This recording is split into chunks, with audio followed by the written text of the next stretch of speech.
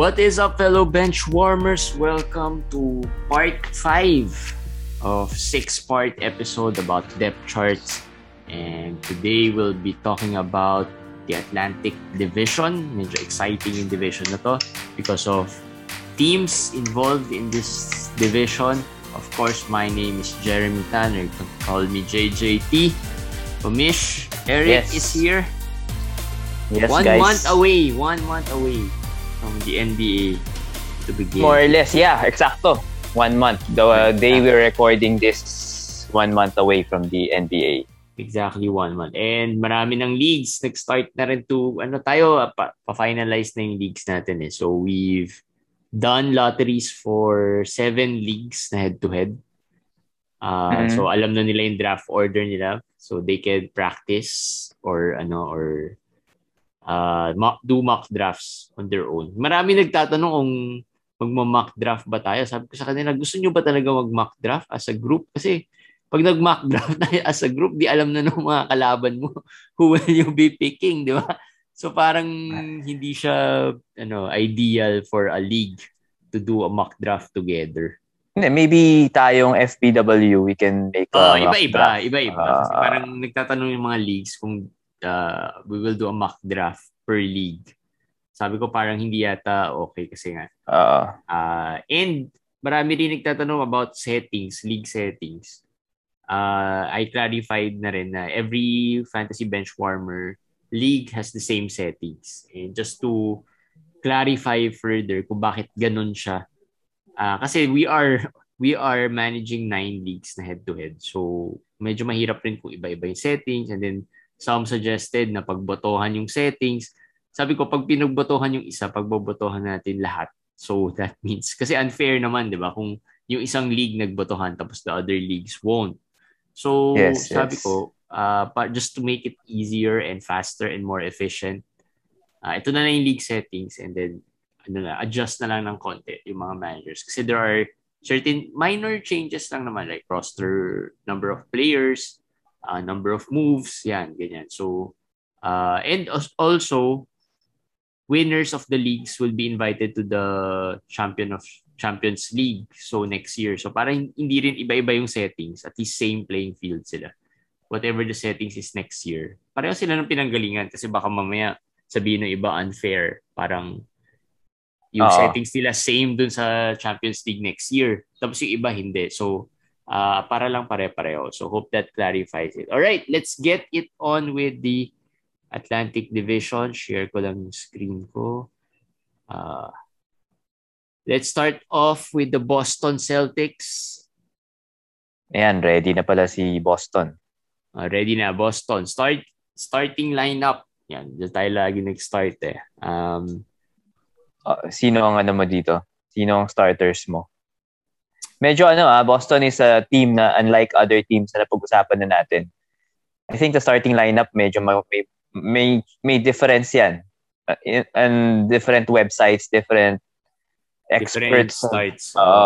Ikaw, sino bang nakikita mong mag-start? Sure naman, Jalen and Tatum will start. Yes. I feel sa center, si Horford starts eh. Yun yung feeling. Okay. And then sa guards mo? Schroeder and Smart, I think. They do Schroeder and Smart. I saw I don't know which show, which vlog or which YouTube that was na yun din.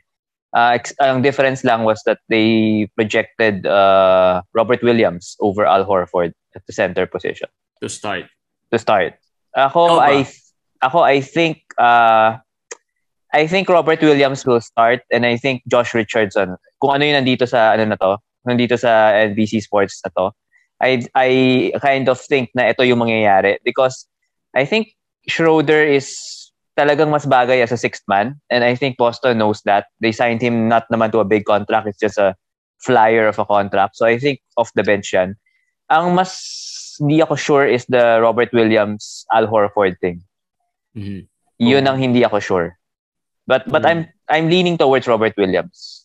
Okay. So maganda pag-usapan. Let's talk about the guard. So at least the Tatum and Brown, I think, would have the same value in terms of fantasy, diba? Like, Tatum is going what? Mga early second? No. Tatum is going top 10. Top 10 to 12. 10 to 12 si Tatum. Ayun. So, first round value. Brown could go mga third. Brown is going second round siguro. Late second, early third. Yeah. But sometimes because of the injury last year, he's been forgotten a little bit. So medyo he's sliding a little bit compared to like Michael Porter Jr., maybe LaMelo Ball, maybe Julius Randle, Sabonis. These guys kasi last year really broke out, diba? Parang breakout season. So si Jalen parang bad ending to the season because of the injury. So medyo nakakalimutan si Jalen. So I think ang nagiging challenge for others is that like yan, sila Sabonis, sila Julius Randle, they broke out last year. We consider that a breakout or they were of good value last year kasi from their value you pick them. Umangat na sila. Yes. So now, this year, syempre yung rankings sila, they will move up. That doesn't mean wherever they are in the rankings, they're of good value. Yes. Diba? So parang minsan nagkakaroon ng misconception na, basta Sabonis good value. It still depends on where you pick these types of players, diba? And same goes with Jaylen Brown. Kaya nag-move down siya because of the injury. So that might be a good opportunity to pick him below yung value. Kasi last year he did second round value? Yes. I think later second, maybe second to third, early third value. He had a good start, very good start. Kahit before siya na-injure, he was already tapering off a little bit. Yeah. Medyo nag-slow down. Pero kahit na ganun, in the end, he was still nandun pa rin sa top 30 at least. Sure, top 30. And looking at the projections of everybody kay Jaylen Brown this season, all over the place. Some people feel na sleeper, some people feel na hindi. I believe na he's at the value that he's being picked, at the position he's being picked, very good value. The guy has scored 48% last 2 seasons. 3-pointers, I'm not too sure kung 2 or 3 a game, pero parang ganon, 2 point something to 3 3-pointers a game. Multiple steals a game, 23 to 24 point scorer. So, that's yung rebounding. Yes, efficient guy. So, I think kung 30 plus mo siya makuha, third round mo siya makuha, that's a good value. That's a good value. This is another player that hindi siya very sexy pick. As we call it. Yun. Yeah. Yes. Parang siguro, boring to eh. Parang hindi to exciting unlike the Michael Porter potential na parang Michael Porter medyo may kagwapuhan, medyo may diba? May pagka Kevin Durant daw eh. The next Durant daw eh. So hinahanap ng mga tao yung ganun. Tsaka very parang very makakatch mo yung attention talaga when he's playing eh. Kasi he's tall, he's lanky, pero he's fast for his size, ganyan. Si Brown, parang wala lang eh. Parang, okay, just a guy playing basketball. Parang normal lang eh. Kaya medyo underrated eh. How about Smart? Si Smart laging undervalued eh pagdating sa drafts eh. This year, Smart is picked around 60s to 70s. I think that's that's fair value for Marcos. How will he perform this year? We expect him to be the starting point guard. I expect him to be the starting point guard. So the assists should go up. The rebounds, the steals should go up. Pero yan na naman tayo last year if we remember it, when Kemba was out, he was starting. Maraming medyo disappointing din siya. I guess last year naalala ko na pag-usapan natin, maybe it was best for Marcus Smart at that time na merong Kemba at that time. Diba? Yes. Pero I think full training camp na sure starter ka, you're the starting point guard. You know it right now pa lang na you will be the starting point guard. I think he'll be more ready. But of course, we know Marcus Smart's field goal. We know that. The turnovers, we know that. Hindi siya one of the efficient guys. So for me, at 60 to 70 range, okay na siya. Hindi siya steal this year or hindi siya parang, value pick. Pero I think a team should be punting field goal Or maybe a team not punting field goal getting him should be a team that has already solid field goal percentages. Yes, maybe those who pick Zion, Zion and Giannis, Gobert, maybe. Ganyan, Giannis. Yes, dun yung siya i-prepare. Kasi kung hindi, it's really gonna hurt you a lot sa field goal niya. Pero this year should be a better year for him than last year. Usually kahit mga punt free throw builds, pwede mong isingit. So usually pag punt free throw, usually high field goal yan, mga yan. So, so yan. Pero ito, Josh Richardson, good to pick. As years, medyo yan. Alala ko na pag-usapan natin ito when we were talking about the free agent signings and the trades. Yes. Parang feeling ko Josh Richardson is declining na as a player when it comes to fantasy. I agree. When it comes to fantasy, every year we're hoping na bagong situation si Josh Richardson, so baka Miami Josh na to or baka bumalik sa Philly or whatever Josh or we will get disappointed if in-expect natin. Pero I believe he will be better in Boston than in Dallas. Yes, that's true. So kung kanwari nasa 140s, 150s, maybe you're a deep league, nasa 130s, 140s, 150s, mapick nyo siya. I can see a scenario where he can beat that range that you picked him. So may potential to be a better value than pag pinik mo yan sa top 120, medyo lugi ka doon kasi masyadong mataas. Masyadong mataas. So at this point, Josh Richardson wala na ring name value. Kasi minsan managers pick because of the name value. Josh Richardson to. Solid to. I mean, naalala mo yung mga Josh Richardson of old, lalo na pag matagal ka na naglalaro ng fantasy, di ba? Parang naging specialist Ngayon, I think kung makakuha ka ng 1.5 steals. Parang wala na. Hindi, kung makakuha ka ng 1.5 steals and maybe 1.5 to 2 3-pointers, siguro ganun na lang expect mo sa kanya Siguro ganun na expect mo sa kanya. And if you get that, okay na. If you get, pag in-expect mo na, maka 15 points pa yan, maka 4 assists, 5 rebounds pa, mga ganun, you'll be disappointed. Diba? Moving on to the center, ito yung medyo yan. Shady. If you look at the depth chart, ang weird nga ng depth chart nito power forwards and centers. 4 to 5 man. Although Tatum, I don't think is a power forward talaga. But he started He started at power forward last year. Yeah. So he will play there. 4-man deep ang rotation. Of course, I guess the top players that we can talk about here really is Al Horford, Robert Williams, and maybe a little bit of Enes Kanter. Or if maybe players like Juancho Hernan-Gomez will be given some playing time or Jabari Parker. Kasi these players naman, when given playing time, pwede. Pero at this point in their careers, parang hindi na masyado Pero Williams, Kanter, and Horford, yung maganda pag-usapan sa depth chart, kaya maganda tong episode na mapapanood nila. Robert Williams is picked sometimes in the 40s, sometimes in the 50s. His ADP right now, I think, is at 45 to 53 mga ganun And his ranking is around that range din. I know his per minute, per 36 minutes per minute stud to Pero, tama ka. Look at the depth chart. Even if Tatum doesn't start at 4, let's say small forward siya mag-start, you start Horford and Robert Williams. They have kind of a lot of players. They have Kanter, they have Hernan-Gomez, who I think can be a sneaky player.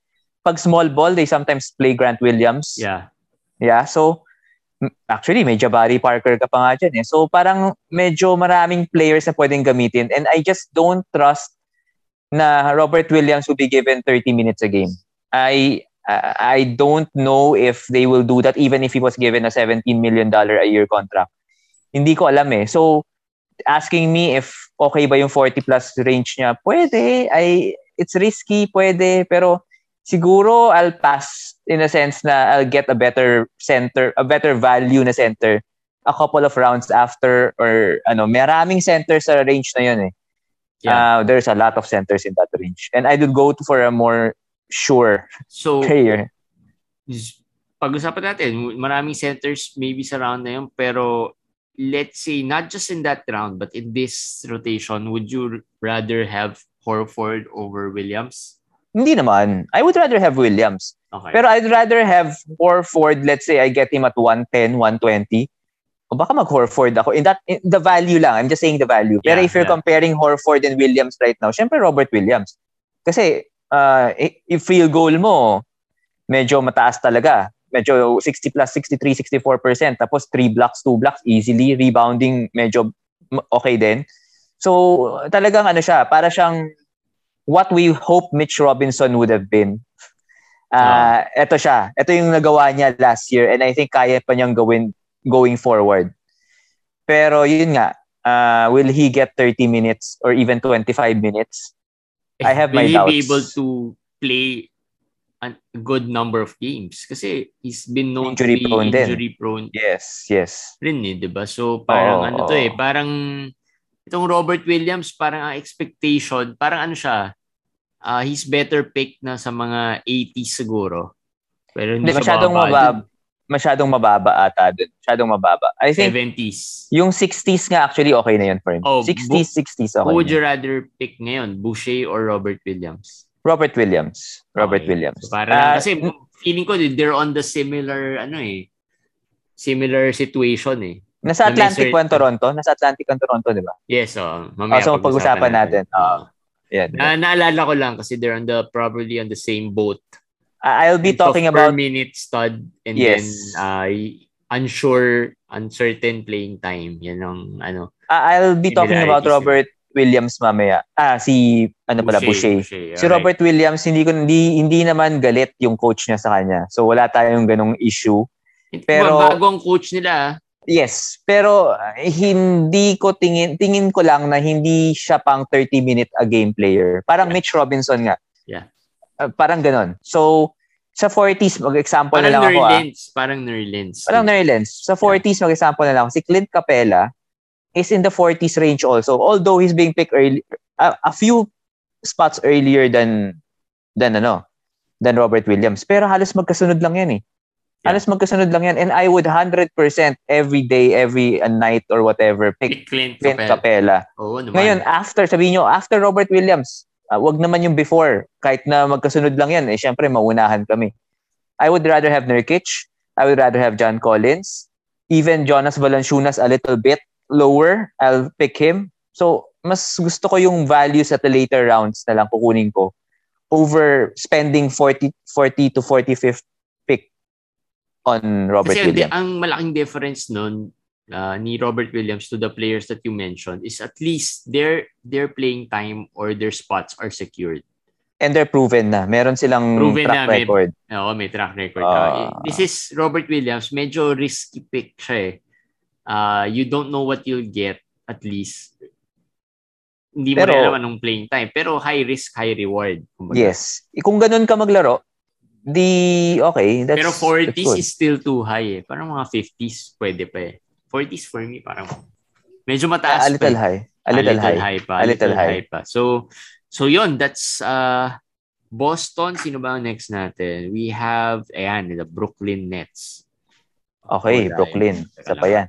Wala yung Brooklyn Nets. Brooklyn Nets, I think alam na natin yung big three, Harden, Kyrie, and Kevin Durant will start. It's clear naman Joe Harris is that fourth guy there. And then ang center nila ang siguro mas unknown. Sino ang starter? Ako, tingin ko si Blake Griffin. Pero ikaw, sino ba tingin mo? Sino ba ni-start nila nung playoffs? Blake, no? Blake Griffin. Small ball sila, no? Hindi, kasi the big three didn't play together. Yeah. I think yun rin. They'll go small. Since medyo lengthy naman si Kevin Durant. So I think they'll still go with Blake Griffin. LaMarcus I don't think would be played as much kasi parang feeling ko coming from that injury or life-threatening health scare, parang feeling ko they'll preserve him a little bit more or ease him in. Do you think Joe Harris starts or Bruce Brown? Joe Harris. I think Joe Harris starts. They would want more shooting dyan sa first five nila. And you always go with the first five that you think puts your depth five eh. Yung may spacing, how you play, diba? Fast pace. So, Joe Harris will start. So, ang tanong dito, James Harden, mabilisan lang. James Harden, I think, should be a top 3 pick this year. That's for me. Ewan ko sa'yo. Pero James Harden dropping Oy, kailangan paghandaan kaya maraming medyo sinuwerte ang fantasy benchwarmers sa draft lotteries Marami akong top 4, top 5 picks or top 3 picks So I've been thinking about James Harden nga kung where to pick him kasi he's one of parang feeling ko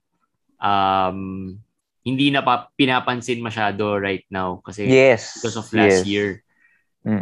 So parang feeling ko good value and mas napapansin niya si Durant which is feeling ko too high naman where he's being picked.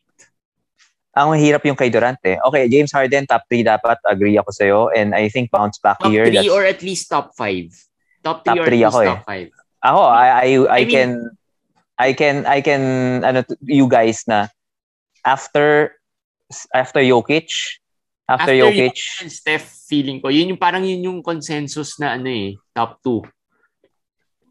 Jokic and Steph. And then I think Harden ako dun I mean, pwede kang top 5 in the sense na if you want Giannis, pick Giannis and then punt free throws. I would understand that and maybe put Harden fourth. I would get that.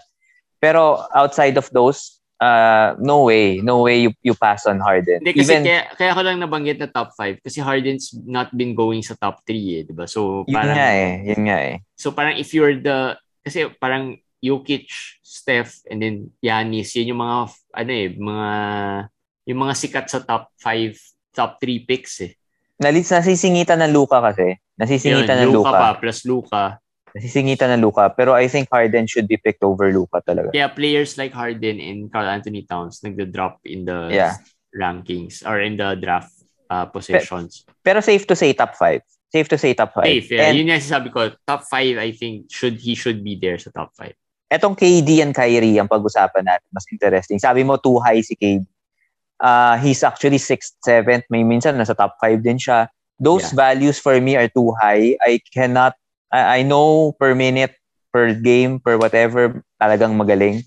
He's the best player in the NBA. Pero fantasy to di ba? Games played nga ang 10th category, sabi natin, di ba? Games played 10th category Do you trust him na he will play this year? Saan ka comfortable to pick him? Yun na lang. I don't trust him to play. So saan mo siya ipipick? Hindi ko siya ipipick. Second round? Sa second round? Okay. Ako kasi late first round. Sabihin mo na sa mid first round ka, nandiyan pa naman sina Lillard, nandiyan pa sina Karl Anthony Towns. Yeah, Luka and everybody. Tatum, Paul George, even Tatum. I mean, ang dami pa I'll probably pick those na medyo mas feeling ko mas maglalaro than Durant. Ito na lang isipin natin, last year, how successful Brooklyn was somehow in the playoffs with Durant playing as a one-man team. Diba? So, nakita natin how successful that was for Brooklyn sa playoffs. Kahit papano, they were just one shot away from making it to the next round. With just Durant playing among the big three. So, what are the chances that they will play him as much dito sa regular season when they know they can preserve him and he can still do the same sa playoffs? Yun na lang. Yeah. I think he played half of the season lang last year. Yes. 30 plus games lang siya naglaro I don't think naman mangyayari ulit yun though. I think sabihin mo he plays half or 50 games. I'm comfortable for him to play 60. I feel kaya niyang mag 60 games. I think he will play 60 games. That's why yun ang ako projecting him 60 games and I think I will pick him after the top 9. Nasa 10th ako kay Durant Nasa 10th ako. And that's saying, you know why?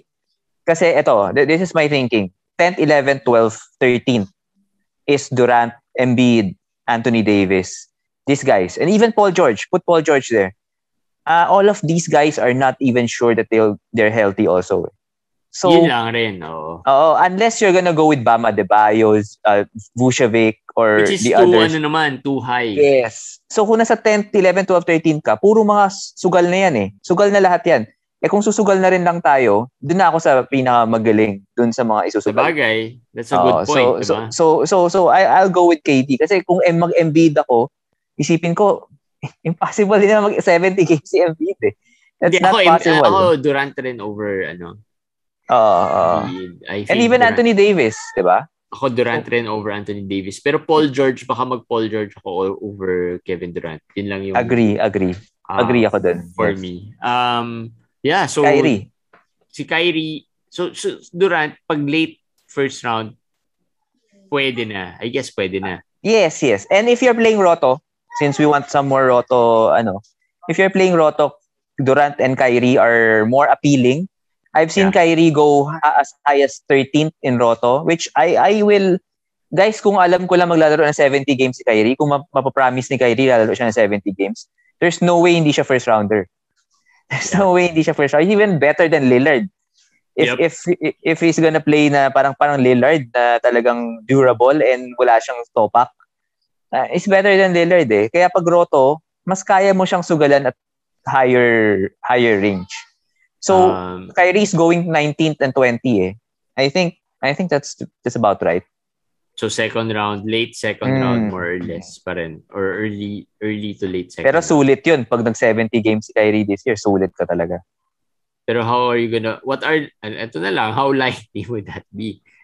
What's more likely? At na lang, what's more likely? Kyrie playing 7 games or Kyrie beating sabihin nating 24th pick siya.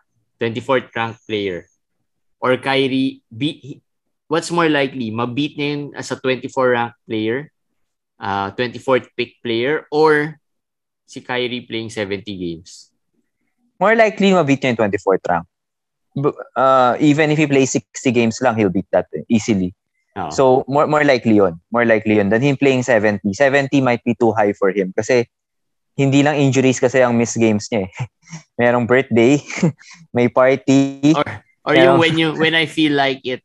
Well, hindi naman natin pinagkatawanan ng mental health issues, no? Pero may ganun pa. So, hindi lang physical eh. So, when I feel like it, kasi last year, di ba? Sabi lang niya, he just didn't feel like playing, di ba? Sinabi niya ngayon na kung i-trade siya ng Brooklyn, he'll retire. Retire, yes. So maraming mga nakakatakot na mga statements. Which is weird, diba? Kasi parang, I don't think Brooklyn has ever thought of trading. No, kasi there was Nick Wright, I think, was the one who's saying Brooklyn should trade Kyrie for Ben Simmons. Pero lang yun, just one person trying to gain attention, di ba? Alam mo naman, medyo slow ang NBA news ngayon, so kailangan medyo may interesting take ka. So, naglabas ng konting, pakulo. Tapos, yung agent ni Kyrie, bigla na lang humirit ng ganon. Siguro para lang magsimula pa lang yung rumors, nip it in the bud na parang, sige, pag-isipan niya yan, magre-retire na lang ako. So, parang ganon. Diba? So, I think that's the story. Okay, let's move down the outside of the big three, no? Sa center, any player here, of course, Joe Harris would probably be, if you're looking for a 3-point specialist, ito na yung best siguro. Very late. Should pick him later, way later. Maybe 130, 120. Ganon. Pero is he, kasi he has been, di ba? Known naman Joe Harris as a specialist sa threes. Yeah. But I think with the big three, nabawasan talaga yung role niya, unlike before. Kasi before talaga, he's probably considered one of the best 3-point specialists, di ba, in the league. Yes. So ngayon, wala na rin talaga. 3 points. Pero meron pa rin 3 points. Pero 3 points... Duncan over Joe Harris na parang ganyan. Feeling ko parehas lang sila. Lang. Sino ang akin lang 3-point specialist? Ang akin lang, ang daming 3-point specialist ngayon eh. Even Tim Hardaway. Kahit nga hindi siya Tim Hardaway. Magugulat ka nga, si Lonzo Ball nga. Naka 3-pointers sa game last year. Na-expect mo ba yun? So parang, daming 3 points. Wala na, ang dami ng 3 points. Kaya nga parang don't go chasing for it early in the season, early in the draft. Kasi ang dami. So Joe Harris, last few rounds, gusto nyo pa nadagdagan yung 3 points nyo, go. Last few rounds. Okay. Millsap, Blake, wala. LaMarcus, Claxton. Let's talk about Claxton. I would have wanted Claxton to, one of my favorite picks sana to eh. late rounds. Ito yung one of my sleepers na ilalabas ko sana. Kaso lang, nasira with the entry of LaMarcus eh. And Millsap. Hindi lang LaMarcus eh. Millsap pa eh. So, last year, he had 1.1 steals and I think 1.7 or 1.8 blocks. Ano to hindi per 36. Yun ang average niya nung naglaro siya. Yeah. And then the rebounds was there. Very, very fantasy relevant and friendly stat line. I don't know if maybe they will rest those veterans and then play him. But ang daming veterans ang kailangan mag-rest for him to play. Yeah, and looking at the depth chart, ang lalim rin ng power forward in the center position. Millsap, sino pa? Although, of course, James Johnson is James there. Johnson. Ayun pa. Hindi ko alam how they would play Doumbouya kasi parang, di ba, before he's been played here and there paminsan sa Detroit, di ba? So, ang hirap rin and if they go small. Pero, Nick Claxton has been the beneficiaries lagi ni James Harden. So, when James Harden, di ba, last year, when James Harden is on the court, siya yung major beneficiary ng mga James Harden pick and roll passes. So, it's siguro something to watch out for pagdating ng season. I think I'll be comfortable picking Claxton pa rin the last few rounds as a gamble pick. Yung mga pero risk, high risk, high confident. reward. Probably yung mga mga gusto ko mag-risk lang ng konti, take a little risk kasi baka may possibility he plays a lot. So yeah. So yun, that's the Brooklyn Nets. We move on to the Knicks. Yun, interesting the New York. I think yung starting five nila medyo bago this year with Kemba and Evan Fournier, I think. And then RJ Barrett, Julius Randle, and our favorite player, Mitch Robinson. No? Maglalaro na ba? Di ba nag-post tayo sa page natin about yung bagong na 270 pounds na ba daw siya? O 280 pounds na? Gain weight. Baka naman tumaba. Hindi, may picture. Di ba? Pinost sa atin yung picture na pinakita. Medyo lumaki ang katawan. So, ewan ko kung gusto niya pa rin siya. But anyway, I think he's gonna start. Tignan muna natin siguro yun nga, Kemba, RJ Barrett, Fournier, Randle, and Mitch Robinson. I guess this is the starting five already. On those five, halos lahat naman yan may value and Mitchell Robinson na lang siguro yung parang of questionable where to pick him. Yes. I'll just classify them sa good value, just right, saka sa don't pick. I would put Randle just right. I would put Kemba and Randle and Fournier, I think, are just right now. Tumaas na yung rank ni Fournier, so medyo okay na. RJ Barrett and Kemba are feeling ko medyo good values. Especially Kemba. I have a feeling Kemba this year. Anong value Kemba ngayon? Nasa 70 si Kemba ngayon eh. Okay. He can easily be top 40 guy this year. Okay. And remember, last year, bumalik siya. Medyo maganda yung performance niya with Boston. Although injured siya start of the season. Pero he can easily be top 40, especially playing in New York, which is his hometown. Madison Square Garden. So medyo forgotten man, can still get injured, but at 70s, I think it's one of the very good value picks for point guard if you missed out on a point guard early in the draft. So remember that. And RJ Barrett also. I think I just feel na he can get to top 100 this year. I think may progression naman siya, may improvement. And a little improvement sa 3 points gets him there. Last year, he started really well. Pero again, still, wala eh. Like the RJ Barrett of old, up and down ang game pa rin ni RJ Barrett. So, pero after 100 kasi, pag nasa 90 ka na, pag nakita mo yung matitirang players, lahat may question marks na. So, kung nasa 100 plus ka na, I will gamble on RJ Barrett. Kasi meron pa siyang potential. So, that's where I see it. And he has... Hindi ka mag-worry about playing time. Make sure meron. Yes. Yung yung okay. Mitchell Robinson. Ewan ko sa'yo. Pero ako, nadali na ako. Every year ko pinipick to eh. Hindi, anong good value to pick Mitchell Robinson? Kasi 2 years ago, he was super high eh. Second round value. Siguro, last year, bumaba siya. I think he went mga third, fourth. Pero hindi pa rin niya na-meet no? Hindi pa rin niya, disappointment pa rin siya last year. Even laging in that disappointment yung games kasi. Laging injured. I would pick him. I would not answer it as saan range. I would pick him if I really am desperate for blocks and rebounds. Kunwari, naunahan ako eh. Naunahan ako dun sa big man round, which is the 4th, 5th rounds. Big man round yan eh. Ubusan ng big man dyan, tuloy-tuloy yan. So pag naubusan ako doon, naunahan ako, wala. Pagpipilian ko, Mitch Robinson, Jakob Poeltl na lang eh. So, baka doon, susugalan ko. Which is, at that range, sa 80s ka na nun. Nasa 80 plus ka na nun. So, okay baka na yun. Parang mag-Poeltl na lang rin ako. Oo, pero at least okay na siya. At least 80 plus, meron ka na konting... Pwede na. Pwede ka na sumugal ng konti. I mean, there's little difference na lang between Poeltl and Mitch Robinson. And ang ginawa namin ni JJT last year sa Roto namin, we paired him with Nerlens Noel. Which, if you can do it, do better, it. Yes, if you can do it, do it. Noel naman nasa 120s so far sa Yahoo. So, good value yun. Saka mas maraming na rin na paso. Ito yung parang si Nerlens Noel, si Mitch Robinson, siya yung Nerlens Noel dati. Oo. Tama. Exactly the same. Parehong-pareho sila. Mitch Robinson and Nerlens Noel. They have the same upside, pero they can't get themselves on the floor every time. So, they can't get themselves healthy. From the bench, meron bang draftable dito na good surprise? Derrick Rose, Alec Burks?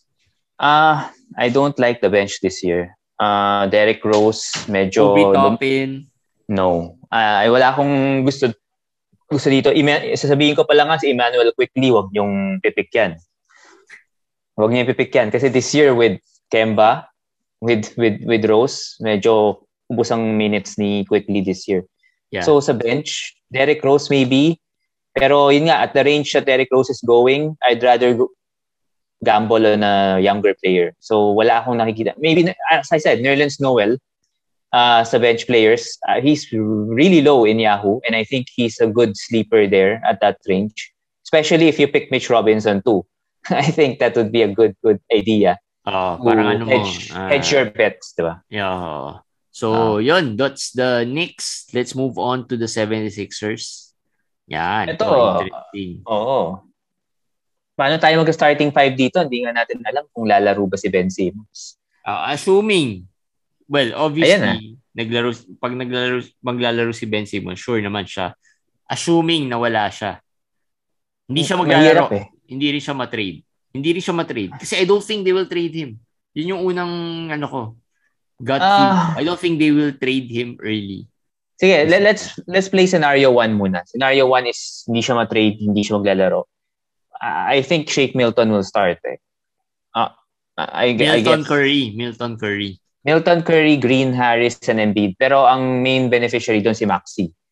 I think Maxey will be the guy that you would want to have if you are projecting Ben Simmons that he will not play and he will not get traded. He will just hold out. This is scenario 1. I personally do not believe that will happen. He will report for summer, for training camp.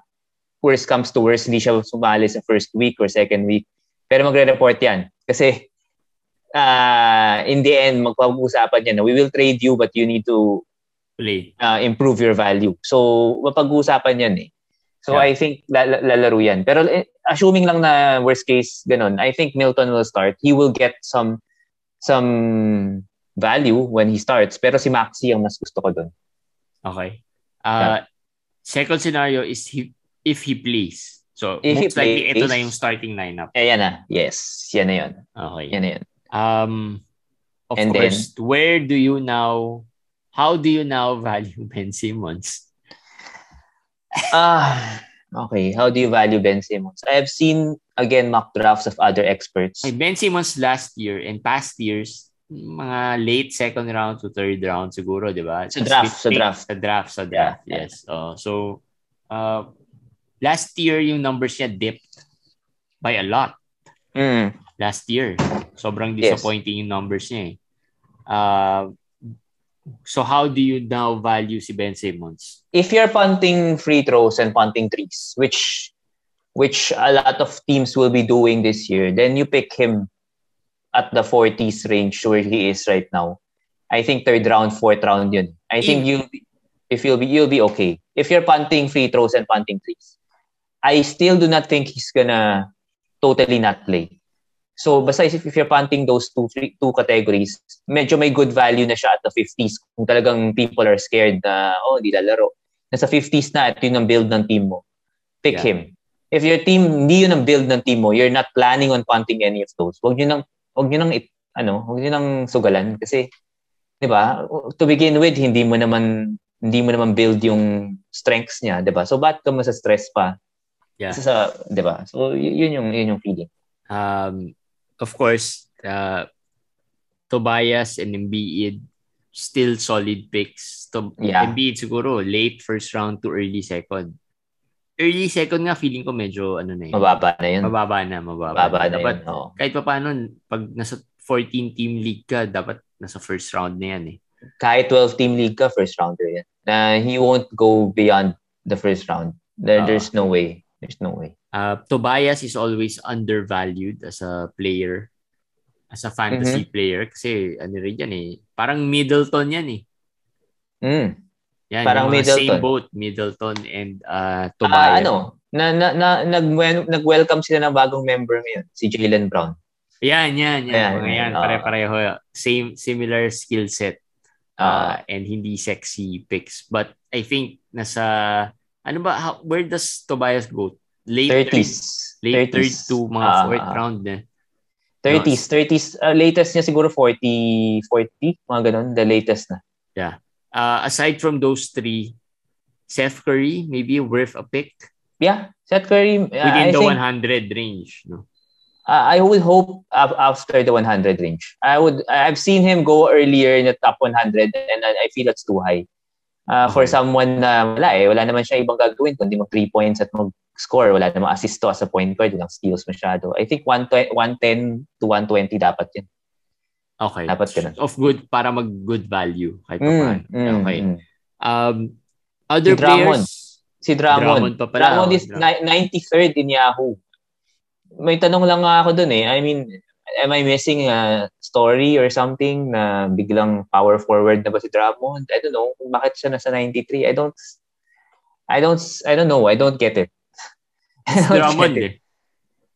Kahit na. I mean, I don't know. Kailan siya lalaro? Okay, Embiid will miss games. Pero 93? Parang ADP kasi if you look at this, the depth chart, walang iba eh. I mean, pero yeah, Paul Reed is a very interesting player. Fantasy. Sa center kasi Paul Reed I think can play center eh. Yes, fantasy tong si Paul Reed, fantasy darling to. Pagka nabigyan in the future bigyan ng minutes to okay to. Pero just talking about 93rd, si Drummond. Yes, wala na ibang center. It's only gonna be Embiid and Drummond. Dalawa lang sila. Ano ito? Timeshare? Hindi naman eh. I mean, if they're timeshare. But I think ang malaking factor dyan is that they're banking on Embiid, missing time. Of course, hindi naman laging healthy si Embiid. Plus, wala nang ibang backup eh. Hindi, handcuff. Pero, I would get it na makakalaro siya ng 20. Pero 93 is a little too high, especially considering yung performance niya last year. Sige, 18 minutes. Bigyan ko siya ng 18 minutes. 93 is too high. Maybe 130. Hindi naman siguro. Makaka-20 plus naman siguro. Paano nga? Yun nga tinatanong ko sa inyo. Paano nga? Kasi hindi naman pwede magsabay si Embiid at si Drummond. If you're gonna put Embiid at 20, you're telling me that Embiid, put Drummond at 20 minutes. You're telling me that Embiid will only play 28 minutes? Sabagay. That's impossible. Sabagay. Impossible. That's impossible. There's no way na kahit na injured nga yan, nagka 30 plus minutes yan eh. So there's no way. Unless they're gonna play together. So, actually, wala. Ako, stay away now from Drummond. Ayoko na. Oo. Lalo na kung 90 plus pipick siya ng mga tao. Sige, be my... Let them have it. Ito, another player na possibly could have value. Ty Bull. Ty Bull is always... yun. Actually, last year, Ty Bull was one of the most sought after player sa playoffs ng fantasy. Kasi because of the steals and blocks. I think Tybul connected to Ben Simmons. Sa lahat ng nakita kong trade rumors, it's always Simmons and Tybul. So we'll have to wait and see. Pero if he stays with Philly, I do not see improvement dun sa ginagawa. Kung ano yung ginawa niya last year, feeling ko ganun ulit. So ano lang to, mga last pick type of player. Yeah. And specialist to eh. Different kind of specialist kasi naririnig natin usually 3-and-D, ganyan. Ito D lang talaga. D&D lang. D&D. Wala na ibang ginawa ko D&D. Wala nang kahit nga yung scoring. Wala eh. Mahirap i-pick si Tybul eh. Kasi walang scoring eh. Wala. Walang help. Walang rebounding. Unless fan points ka. Fan points, pwede. Oo. So yun. That's the 76ers and the last team na ba? Yan. Last team. Toronto Raptors. Ayan. Starting 5, Van Vliet, Gary Trent, OG, Siakam if he comes back. And then, when he comes back pala, hindi Boucher yung starting center. I can bet. Birch yan. Kem Birch will start at center. But since Siakam is injured, maaaring si Boucher yung mag-start sa power forward. Possibly. Yun yung possible. Yeah. Sige, Van Vliet muna. The guard rotation muna, Van Vliet. Second round? Yeah, for sure. He's one of my guys this year. Fred Van Vliet. Last year medyo underperform ng konti Yeah, he shot 38% from the field. He's gonna be the starting point guard. He's gonna take more usage, more facilitating. So last year 1 point something turnovers, one of his specialty. Aakyat yung turnovers, pero feeling ko aakyat yung assists, aakyat ang points. And I believe he's gonna shoot better than 40% this year naman. He came from an injury rin yata last year eh. So, yes. So that affected rin yung ano niya. Goran could have value, wala na rin. Goran, yes. Baka maano yata si Goran eh. Ma-buyout yata si Goran eh. Ang rumors sa Dallas siya mapupunta eh. If he stays with Toronto, let's just do scenarios again. Dallas signed, Frank. Tilikina? Lang si Tilikina eh. Lang siya eh. Training camp deal lang eh. So, it doesn't preclude them from signing Dragic again. Pero, if Goran stays with Toronto, there's slight value there na pwede sa 130s, 140s range. Flyer pick, pwede siya doon. Pero sa Dallas, mas pangit na situation for him. With Luka, of course, getting all the usage, diba? Yeah. Dito sana sa Toronto, mas okay. Pero, yun. There. Gary Trent, one of your sleepers. Sleepers in the sense na nasa range niya, nasa 120s to 130s. Is Gary Trent considered as specialist? Yes. I think so.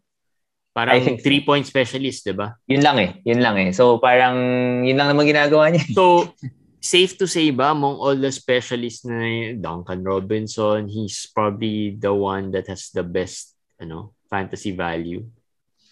That could come out with the best fantasy value at the end. For me, I think yes. Ako lang specialist yan, Joe Harris, Duncan Robinson sa 3, mga Bertans. Tim Hardaway. So, isama mo si Gary Trent doon sa list na yon. Unless isama mo si Jordan Clarkson doon sa list. Isama mo ba si Clarkson doon? Kasi specialist din naman to si Clarkson. Sabagay, specialist din yun. I like Clarkson more than Gary Trent. I still like Clarkson. Sabagay, yeah. May role na eh. You know what to expect na eh doon sa Utah kasi. Pero Trent, this year, kung nakuha mo sa 120, okay na ako dun. People say wala siyang ginagawang iba, pero last year, 1.2 steals naman siya. So, may defense to si Trent, unlike sina Joe Harris or sina Duncan. A lot of people say na wala namang ibang stats, hindi yan Norman Powell. Hindi siya Norm Powell, that's for sure. Pero hindi naman siya tipong 0.2 steals a game ng ginagawa. Wala siyang assist. Ano ba ginagawa ni Norm Powell? Hindi rin naman... Norm has more steals eh. Mas consistent ang steals ni Norm Powell. And then, the score, in turnovers ni Norm talaga mababa. And then the scoring is more consistent. Mas consistent, yes. Higher field goal. Yeah, there. Pero yun, 120s. Scotty Barnes. No. Stay away na. I'm not picking a rookie. I'll tell you which rookie I'll pick, but not Scotty Barnes. Napag-usapan na rin naman natin yung mga Suggs, mga Jalen. Suggs is the rookie I'll pick, not Scotty Barnes. OG. Yun. So, another player who's always been undervalued sa drafts. OG is ranked 61st this year. Tama ba? In drafts? In drafts. So, mababa. I mean, last year ata yun 60%. I think fair enough yung 60 plus. Kung 60 plus, fair enough. Fifth round value yun Oo. Pero pag ang rank niya is hindi pala, last year yung 61st. This year, nasa 40s siya. Nasa 40s. Kasi nga, people expect Siakam to be injured the first month. Or traded. And then, wala na si Lowry. So, they expect OG to have more role offensively. And I agree very much. 40s is okay for me. Yung trade mo last year in Jeremy Grant for OG Anunoby, lugi ka na nun this year kung mangyari yun. Wala na kukuha kay Jeremy Grant this year. Wala. OG, I predict 20 points. I predict 2 steals. I predict more rebounds. Yeah. And the 3 points should be still there. Ito na naman OG, walang shooting yan He shot 1 point something threes last year. Magto 2 3-pointers. So, isipin mo yun. And hindi yan nagkakalat. I mean, field goal-wise, hindi siya nagkakalat. Yes. With all those. So, Siakam naman. I think of all these players naman, parang walang value of the bench sa mga sa Toronto. Boucher lang siguro. Wala nga. Oo. Dragic and Boucher, yan. Si Siakam na nasulat ko na yun, I think people are undervaluing too much. Last year, at the range he was being picked 30s past nun kasi sobra siyang field goal drag for a big kasi 2 years ago, he was sobrang baba naman tapos sobrang nag-overperform naman. This year, nasa tama lang range lang siya. Pero kung dahil injured siya, bumaba siya sa 70s, kahit 60s nga Gladly pick him there at 60s. Itong nakakatawa nga, itong sa NBA headline sa tabi mo. Nakalagay doon, Pascal Siakam doing some shooting and ball handling. So, alam mong malapit na rin naman siyang babalik Maybe misses the first 2 to 3 weeks or a month at most. Saka hindi naman yata sobrang serious nung injury. Hindi, shoulder. Shoulder naman Hindi naman knee or I mean, diba? Hindi siya yung tipong mga close to an ACL or whatever, diba? Yes. Hindi siya super serious. Boucher, yan. Ito na, si Boucher. Okay. Boucher is being picked 60s. Pass ako dun. I'll pass. Sorry. After one whole year of, Boucher, medyo nabubuisit na ako kay Boucher. And hindi nagbago ang coach. I don't see anything that will change. 8th round. 60 is too high. 8th round. 8th round maybe, last year, he was picked 8th round, mga ganyan. 8th round maybe. But my point lang is he's not gonna go there. People will pick him. And the thing is, last year si Aaron Baines lang ang kalaban niya. Ngayon, Cambridge and Precious Achiuwa. Feeling ko sumama yung Actually, rotation. yes. Kasi these are 2 players who can also, parang fantasy-wise, maganda yung value nitong dalawang players na to Birch and Achiuwa Yes. So, if hindi siya gusto ng coach, posibleng itong mga to would be the better options. Hindi na bata si Boucher Medyo may age na if Toronto is really wanting to invest on a young one, that's Achiuwa. And then Cambridge naman is way better than Aaron Baines. Way better. Last year naman proven he played well Diba? So another player yan na sought after nung playoffs ng fantasy Si Cambridge, one of the good flyer picks at the latter parts, the last few rounds ng draft for a big guy. So yun yung nakita mo sa depth chart I think he's gonna start at center. Yeah. So yun. Meron pa ba ditong may value? Baka abangan lang natin how the rotation goes. Kasi I don't believe na wala namang value yung iba. Eto. Kasi kunyari, like players sa small forward, kunyari, ito yung sure naman may papalit kay OG in in there. So, sino lang yun? Si Scotty Barnes yun. I just feel na if Goran is indeed bought out, Malachi Flynn will be someone to consider. Malachi Flynn will be someone to look at. Kasi wala na silang ball handlers eh. Wala nang Kyle Lowry eh. Diba? Gary Trent and OG, hindi naman ball handlers yan. So, they would need someone else to come up and, help VanVleet. So, that would be Malachi Flynn. So, then. And isa pa pala, I mean, yung power forward, if you look at it, after Siakam, wala na rin eh. So, Birch, Achua can move there to that position and have some value. So, yun din yung babantayan natin as siguro the preseason comes in, di ba? Yes. Yung titingnan natin how that works, yung rotation na yan. Kasi very shallow yung bench eh. Na for sure dyan, merong 1 or 2 players that would be given playing time. So, yun yung aabangan natin. Which of these players would be given playing time and could contribute. So, yun.